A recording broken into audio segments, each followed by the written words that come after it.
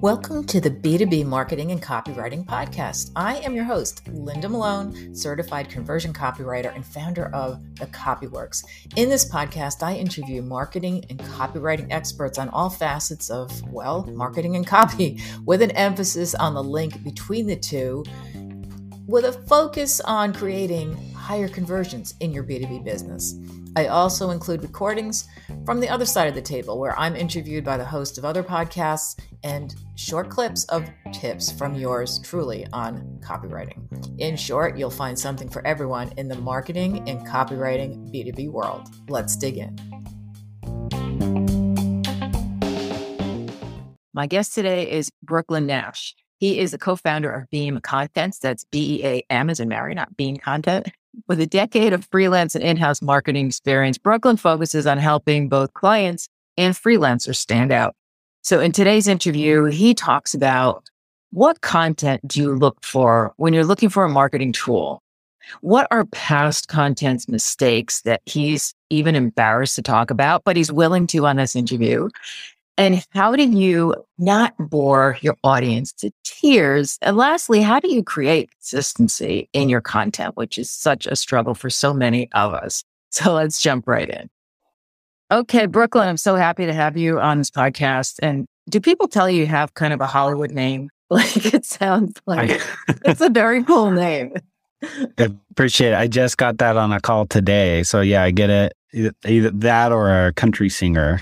Oh yeah. Yeah. Especially like Nashville or something. Yeah. Yeah. So like that.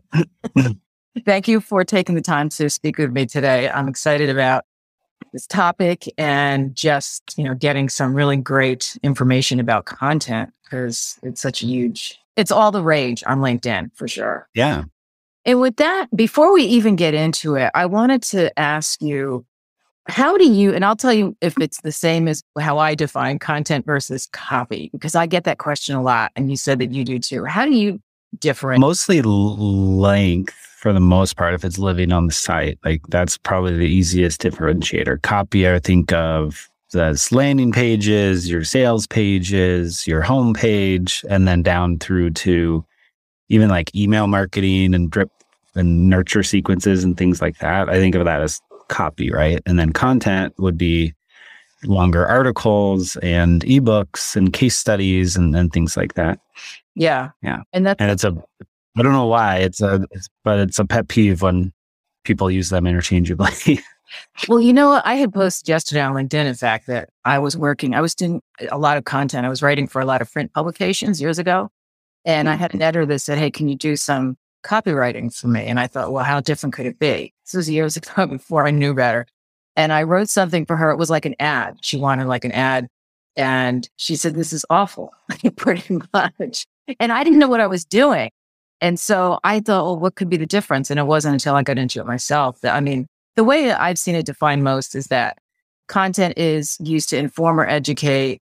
And then copy is motivating people to take some kind of action, but there can be some overlap. But the content, the longevity of it, I didn't even think about that, but that makes a lot of sense. You wouldn't have an ad that's up forever, but a blog would be, or could be, for a while. Right.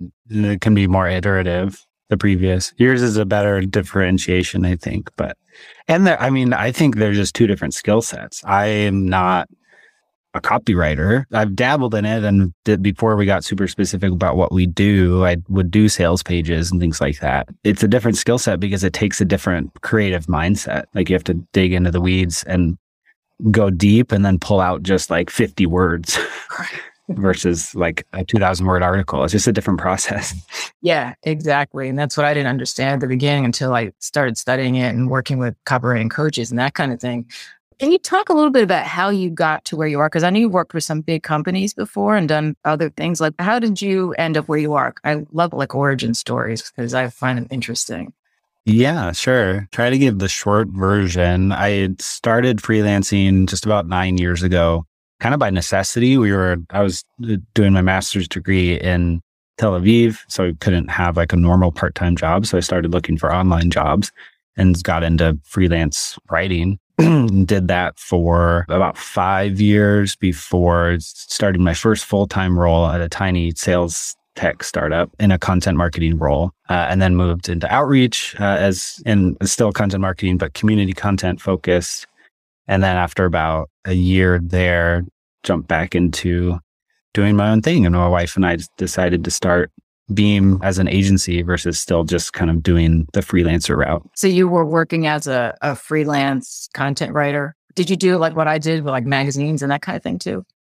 Or what sort of content were you writing? It was online. It was so early, the first 4 years, it was all over the map. I worked on e-commerce stuff. I did social media. I did email, SEO. And then about 4 years ago, made the shift to specifically B2B SaaS and specifically content marketing versus copywriting like we were talking about. Yeah. So that was really the shift. And then a couple of years after that, jumped into the full-time content marketing role. So that was kind of the transition from freelance writer to content marketer was over the course of those couple of years.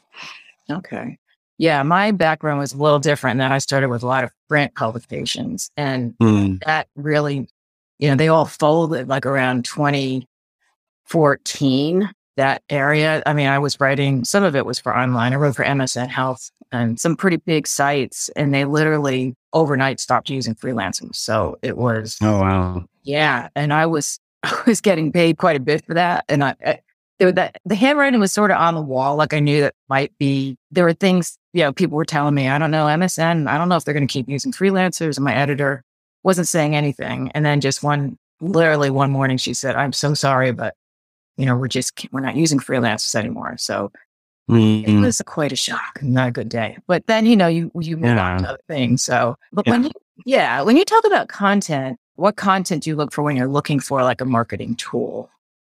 When I'm in the market for a tool, I look for something that is actually answering my questions versus just pointing me to the tool. So like the two examples that come to mind, both HR focused, but we set up payroll with our new company and everything with Gusto. And I just think their content is great. It has tons and tons of resources that are still just as helpful to us now as customers as they were when we were in the market for a payroll tool, right? So it's less like the kind of content that drives attention, but then doesn't drive a whole lot of engagement or a true education.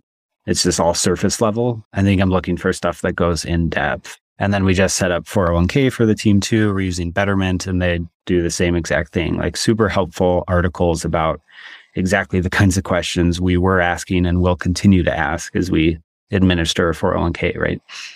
Okay, that's interesting. So one thing I noticed on the website, a lot of your process is very similar to mine, like the research and because copywriting is all about getting the voice of the customer and I think content less so, but you do still want to know who you're talking to, obviously. So it seems like it's a lot of it's the same until it branches off into the purpose of that copy or that content. Were there mistakes that you made about content that maybe are either embarrassing now or just you wish you learned from it, but you're not doing that again kind of situation? Yeah, I think early on when I was making the shift from doing a bunch of different stuff into a particular thing, for a while, that particular thing was SEO back in 2016-ish. And for a while, when I would get on with potential clients, when I was just freelancing, I was like, what's the phrase about if you're a hammer, you see everything as a nail? Like you get on with the call and be like, they'd share what they're going through, what their gaps are, and it'd be like, great, we'll do 4 articles a month and a pillar piece and, do the SEO research to back those up and then be golden. And I think there's a place for that, but it was such a narrow focus of what content can be that I think I am a little embarrassed of those conversations over those couple of years before I broadened my horizons a little bit. So what was when you said that you broadened your horizons, like what changed after that? Like, what do you do now? What we do now is kind of what you had said, where the similarity between copywriting and content marketing, or at least in our process, is starting with the voice and input of either the customer or a partner or internal SMEs, and then using that to guide the content.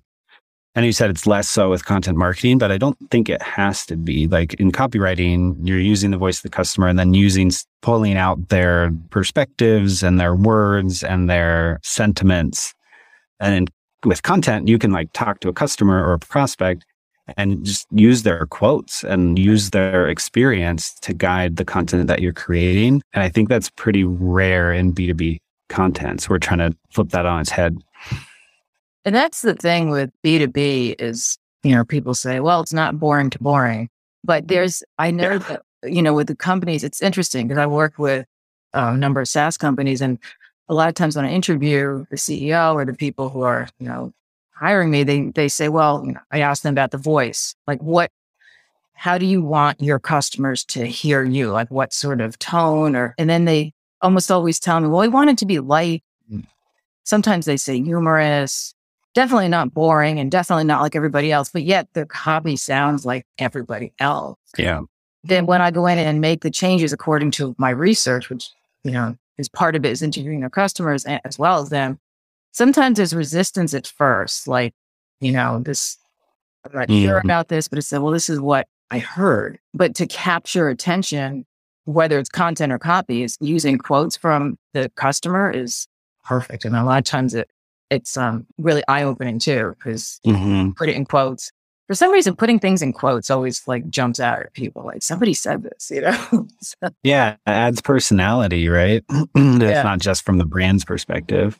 I think I've tweeted about it before. Like I feel like every single B2B writing guideline I've ever seen when it comes to the voice and tone, it says like some version of be authoritative but conversational.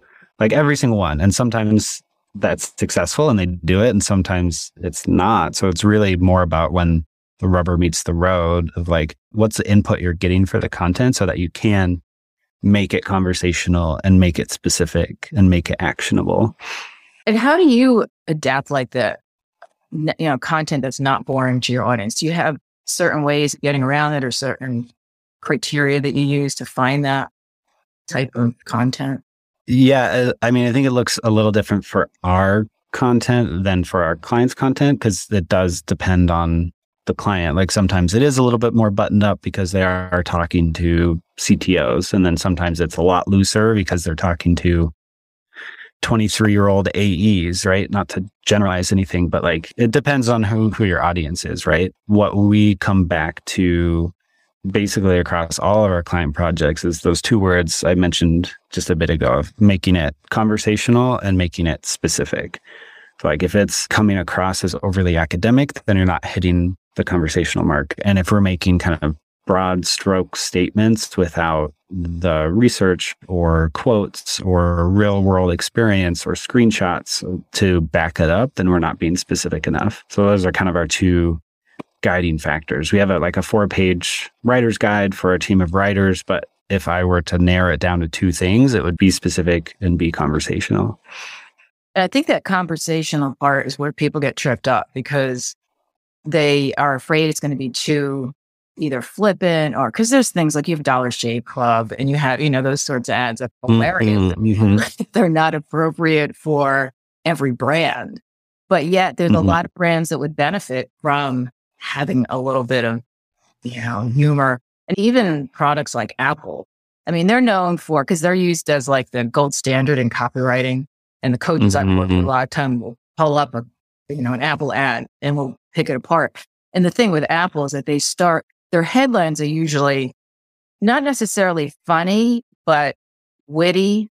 And then the rest of it is very feature oriented and down to earth. Yeah.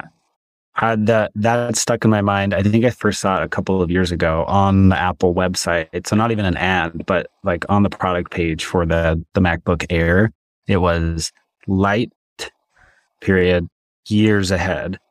And it was in 2 lines. It's hard to describe copy in a conversation, but I saw that and used like what you said, like clever and witty. I just stared at it. I was like, that is brilliant. Who came up with that? I know. And it's probably a team of people. And then when you think about it, it's 3 words, to come up with that. And that's why, and some people are like, my client only wants to pay me per word. Or they only like, this is more for content related stuff. It's like, what took, how long it took to come up with those words. Yeah. How many people did it take? The one I think about that one of my coaches used was to announce a waterproof version of their phone. And it was P with a bunch of F's and T, like, water, like something about like the sound. Yeah. Like who cares, And she said, she goes, I never in a million years would think of using that as copy, but it worked because it was like, we don't care about water. It's like, just throw it in the bowl. And yeah, I love it. That's why I said it's like two different processes. And I don't think I'm super great at it, but it is a fun process because it's just a lot more of a creative process, right? Yeah. Feels more artistic than writing a 1,000-word case study. and the thing is too, with a lot of it is that you get those sorts of ideas when you're not in front of the computer. Like when I'm not working, when I'm sitting here, I'm trying to come up with something. It usually doesn't happen, but I will literally sometimes wake up in the morning. It's like my brain has been working on it and I'll come up with something that the client will really like. And one time my husband said, cause I said, he was telling me I work too much. And I said, so I'm like, I don't work that much. He goes, when you're not working, you're working because I can see it. It's all working. It's good. Yeah. The wheels are turning. Yeah. That's kind of how we create our content. Like you asked about the bringing the levity and some humor. We can channel it into a lot of our client projects, but like on my social content, I'm just like borderline irreverent, right? Because I'll post anything that I think is funny. And sometimes other people think it's funny and sometimes they don't. But a lot of it just comes from like, I'm driving or I'm in the shower or I'm staring down at the desk and then it just comes up. That's my opportunity to be a little more creative, right? Yeah. You posted something today on LinkedIn about, it was a kid looking out the window. Yeah. Something about, because it's a creepy, I've seen that picture before. That picture, yeah. And I left the comment, I said, he could be 77 or he could be 37. I don't know. But it's very creepy looking. And somebody commented, like when you're on a Google Doc with someone else and you see them making changes. Which was the original caption I had, but I had that yesterday with a different meme. So that was the difference. But I know it's good when if I crack myself up with it, then I'll post it. And I'm just entertaining myself over here. Right. Might as well share it, at that point. Yeah. Yeah. Well, how do you create consistency in your content? Because we hear all the time about you need to be consistent. And what exactly, like, how do you see consistency, I guess, in content, like with what you do and what you do for your clients? Yeah. So I think there's probably two different answers or questions there. Like one, I think personal branding or social selling on LinkedIn or Twitter, right? People talk about being consistent with it, like daily posts. And then there's, for a brand, being consistent with your editorial calendar. So you have a set amount of pieces going out, and then it's a whole quality versus quantity issue and all of that. For the brands we work with, and I think just for B2B marketing in general, I think consistency starts earlier than people realize. Like if you want to publish, for example, 4 articles a month and a case study each month and a long form report or guide each quarter, like you have to start planning those pretty well in advance because there's a lot of stakeholders that come in, especially if you're taking the time to not just pass it to a freelance writer and they pull together a few things from the first page of Google and they regurgitate the info in a somewhat new format. Like good content takes time. So it's about planning ahead and knowing what topics and formats you have in the quarter or 2 quarters to come, and then what inputs you'll need for those. On the social end, I'm like the complete opposite. I have zero social strategy. I don't schedule things out in advance. I just think about it basically comes down to what I'm working on, what I'm reading or thinking about, conversations I'm having, and then what I find funny. And with those 4 things, like I haven't run out of daily posts yet because it's just sharing. It's being more transparent. It's like sharing what I'm working on, screenshots of an email I sent, or something that a conversation I had yesterday sparked, or the silly memes that that I find funny. So you don't think it's so important? You hear a lot about, people say just stick to one subject and just hammer that. Like always, like don't change, don't add a lot of personal stories. And so do you agree with that, or do you think that it's not necessary? Because it sounds like that you just do kind of whatever you want to do, which is what I do. I agree with part of it. Yeah. Part of it, but not all of it. I think it's served me pretty well to be pretty specific about, I'll pretty much only post about content marketing or freelancing. Like I won't try to dig into ad tech or managing your career, things like that, right? Like that's my lane. Yeah. But I don't agree that you can't like bring personality into it and your stories and like what's going on and how your experiences have shaped XYZ. As long as you're not cheesy about it. Like I think there can be a lot of cheese on LinkedIn where it's trying to spin some big life lesson out of some tiny life moment. And I don't think that always works. Do you ever get on Reddit? Do you get on that? LinkedIn lunatics? Yeah. Is that what you're talking about? Yes. I love it. It's not like a daily thing, but probably once a week I'll go on there to see what's up. Keeps me humble. And I don't see what some of these people post. I've never seen on my timeline. I'm grateful for it. But there are people who are doing some pretty insane stuff. And I don't, if you have to start your post with, I know this isn't Facebook, or, I know this isn't appropriate for here. Well, then don't post it. Then don't post it there. Yeah. I get that in the DMs a lot. Lately, I've been getting more pitch slapped, where people are like, I know, we just connected, but I have this product. It's like, if you have to say that, then you know that I'm not going to respond to you. And yeah, if there's a caveat in there, and then maybe just hold off or find a different way. I don't want to turn into like a diatribe of pet peeves, but like speaking of pitch slapping and DMs, it's so funny to me and annoying at the same time that there's all these lead gen agencies out there who are pitching me their lead gen services with the most terrible outreach and like messages and follow-up that you could imagine. I'm like, you are literally disqualifying yourself as a vendor because of the way you're reaching out to me. Because if this is how you're reaching out to me, this is probably how you'd reach out to my prospects. And that is not what I would want to see.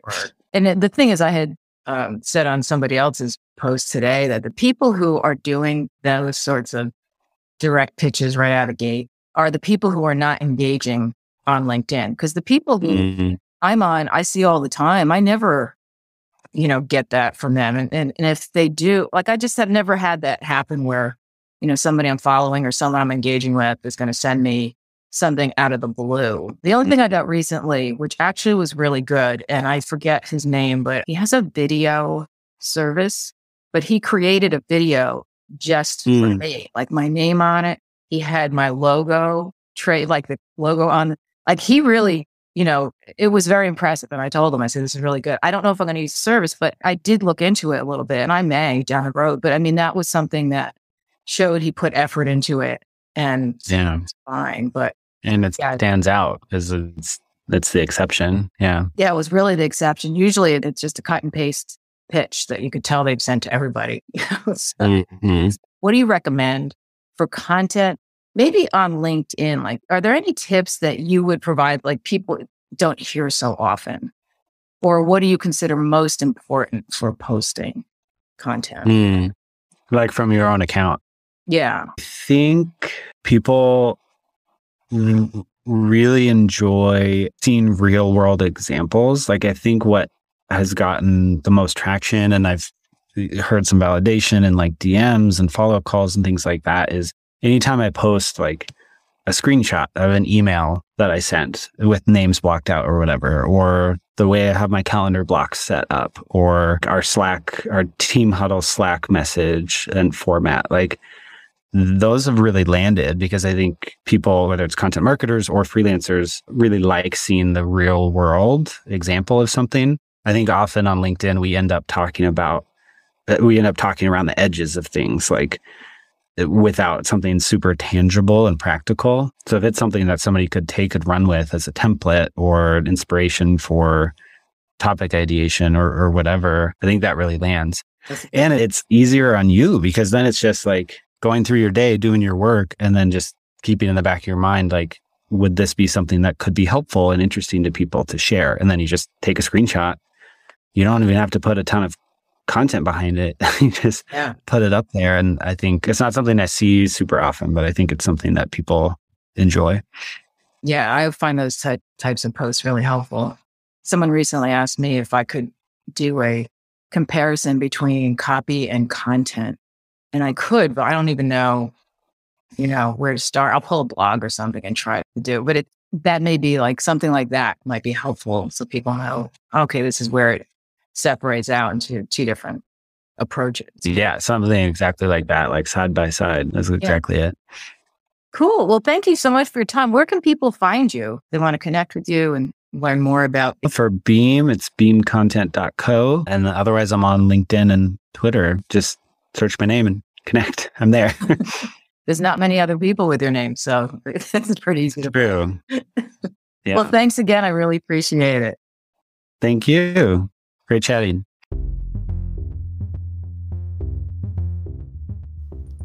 Okay, so that wraps up today's episode. I hope you found it valuable. And if you did and you enjoyed it, please be sure to share it with friends and business associates who may find it of interest as well. Thanks so much for listening, and be sure to follow me on LinkedIn, or you can reach out to me through my website at thecopyworks.com, and we'll talk to you soon.